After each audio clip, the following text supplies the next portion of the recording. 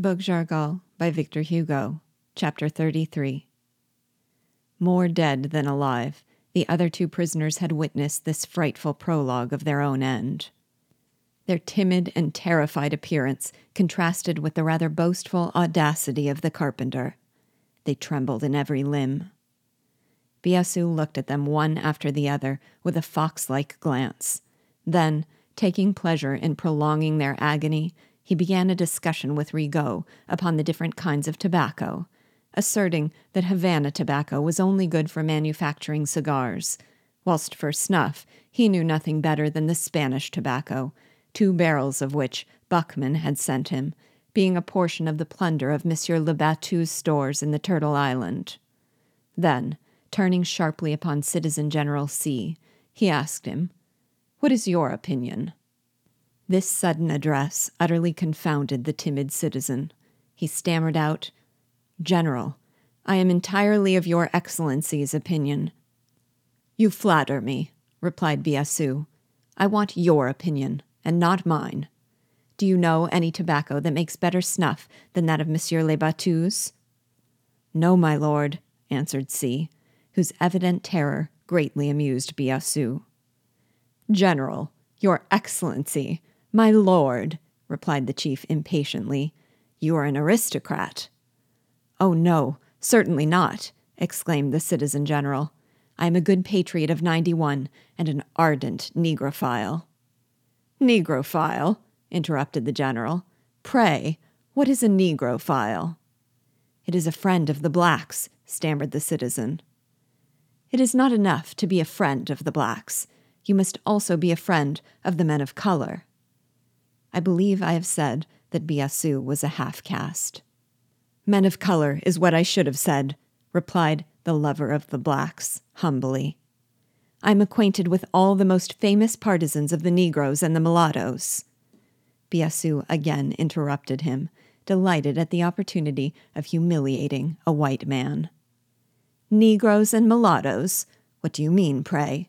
Do you come here to insult me with these odious names invented out of contempt by the whites?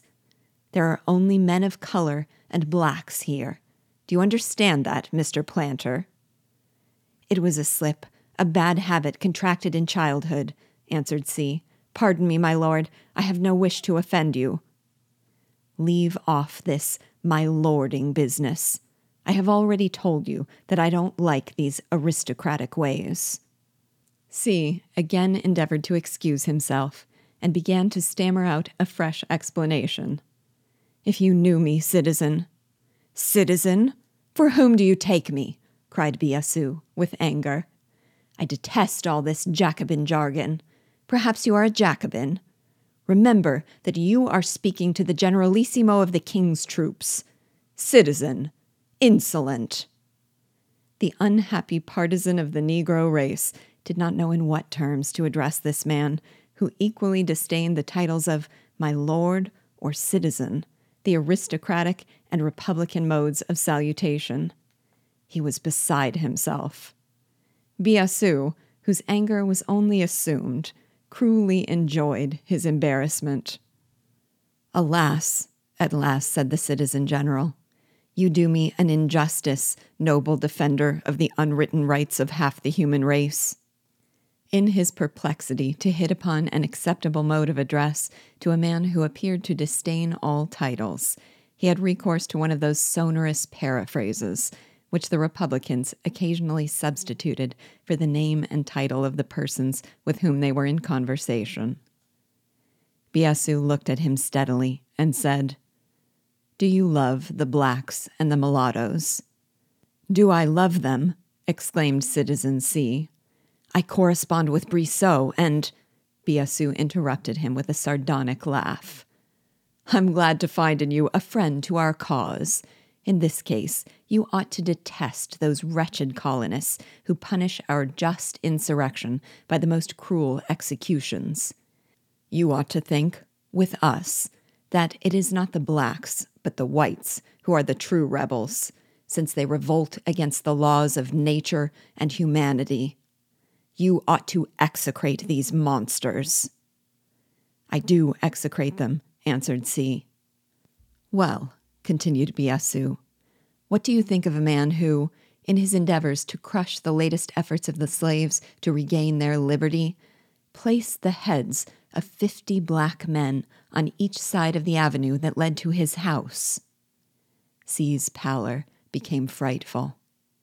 What do you think of a white man who would propose to surround the town of Cap with a circle of Negro heads? Mercy, mercy, cried the terrified citizen. Am I threatening you? Replied Biassou coldly. Let me finish. A circle of heads that would surround the city from Fort Picolet to Cape Carasol. What do you think of that? Answer me. The words of Biassou, "Do I threaten you?" had given a faint ray of hope to C, for he fancied that the general might have heard of this terrible proposition without knowing the author of it. He therefore replied with some firmness in order to remove any impression that the idea was his own. I consider such a suggestion an atrocious crime. Biassou chuckled. Good. And what punishment should be inflicted on the man who proposed it?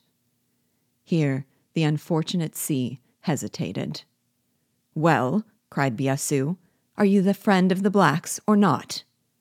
Of the two alternatives, the Negrophile chose the least threatening one, and seeing no hostile light in Biassou's eyes, he answered in a low voice, The guilty person deserves death. Very well answered, replied Biassou calmly, and throwing aside the tobacco that he had been chewing. Meanwhile, his air of indifference had given the unfortunate lover of the Negro race some assurance, and he made another effort to dissipate any suspicions which might have been engendered against him. No one, cried he, has a more ardent desire for your success than I.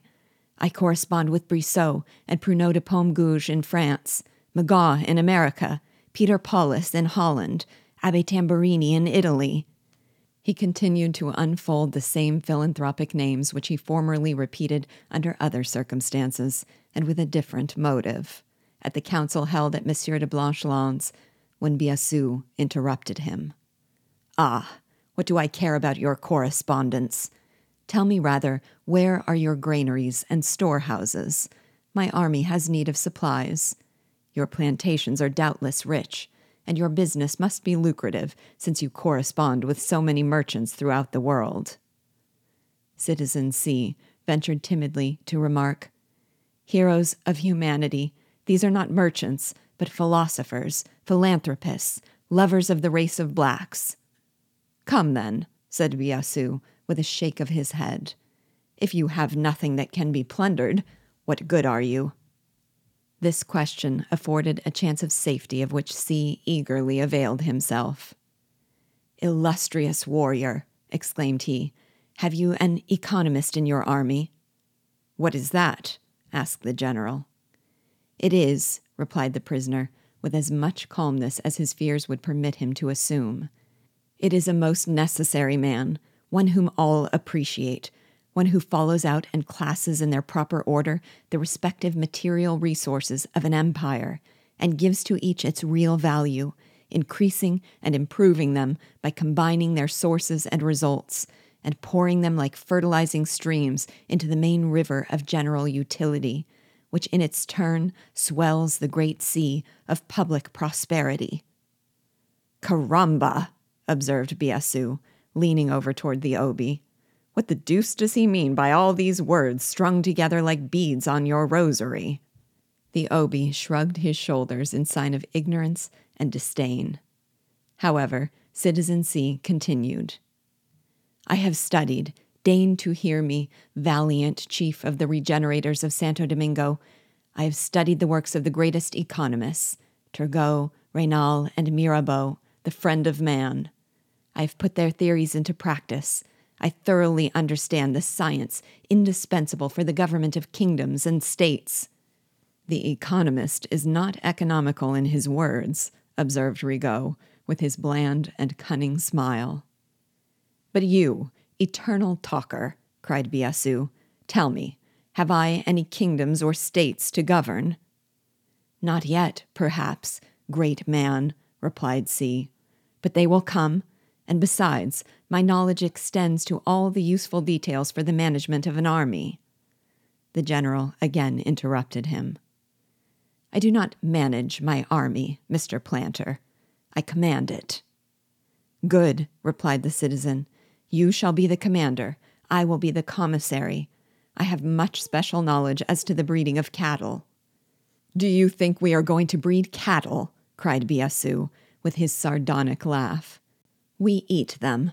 When cattle become scarce in the French colony, I shall cross the line of mountains on the frontier and take the Spanish sheep and oxen, which are raised on the plains of Cotuí, of La Vega, of Santiago, and from the banks of the Una. If necessary, I will look for those which graze on the peninsula of Samana and back of the mountain of Cebos, and from the mouths of the Nebe to those of Santo Domingo. Besides, I should be glad to punish those infernal Spanish planters, those who delivered up Auger. You see, I am not uneasy as regards provisions, and so have no need of your superior knowledge. This open declaration disconcerted the poor economist. He made, however, one more effort for safety. My studies, said he, have not been limited to the reproduction of cattle. I am acquainted with other special branches of knowledge that may be very useful to you. I can show you the method of manufacturing pitch and working coal mines. What is that to me? Exclaimed Biassou. When I want charcoal, I burn 3 leagues of forest.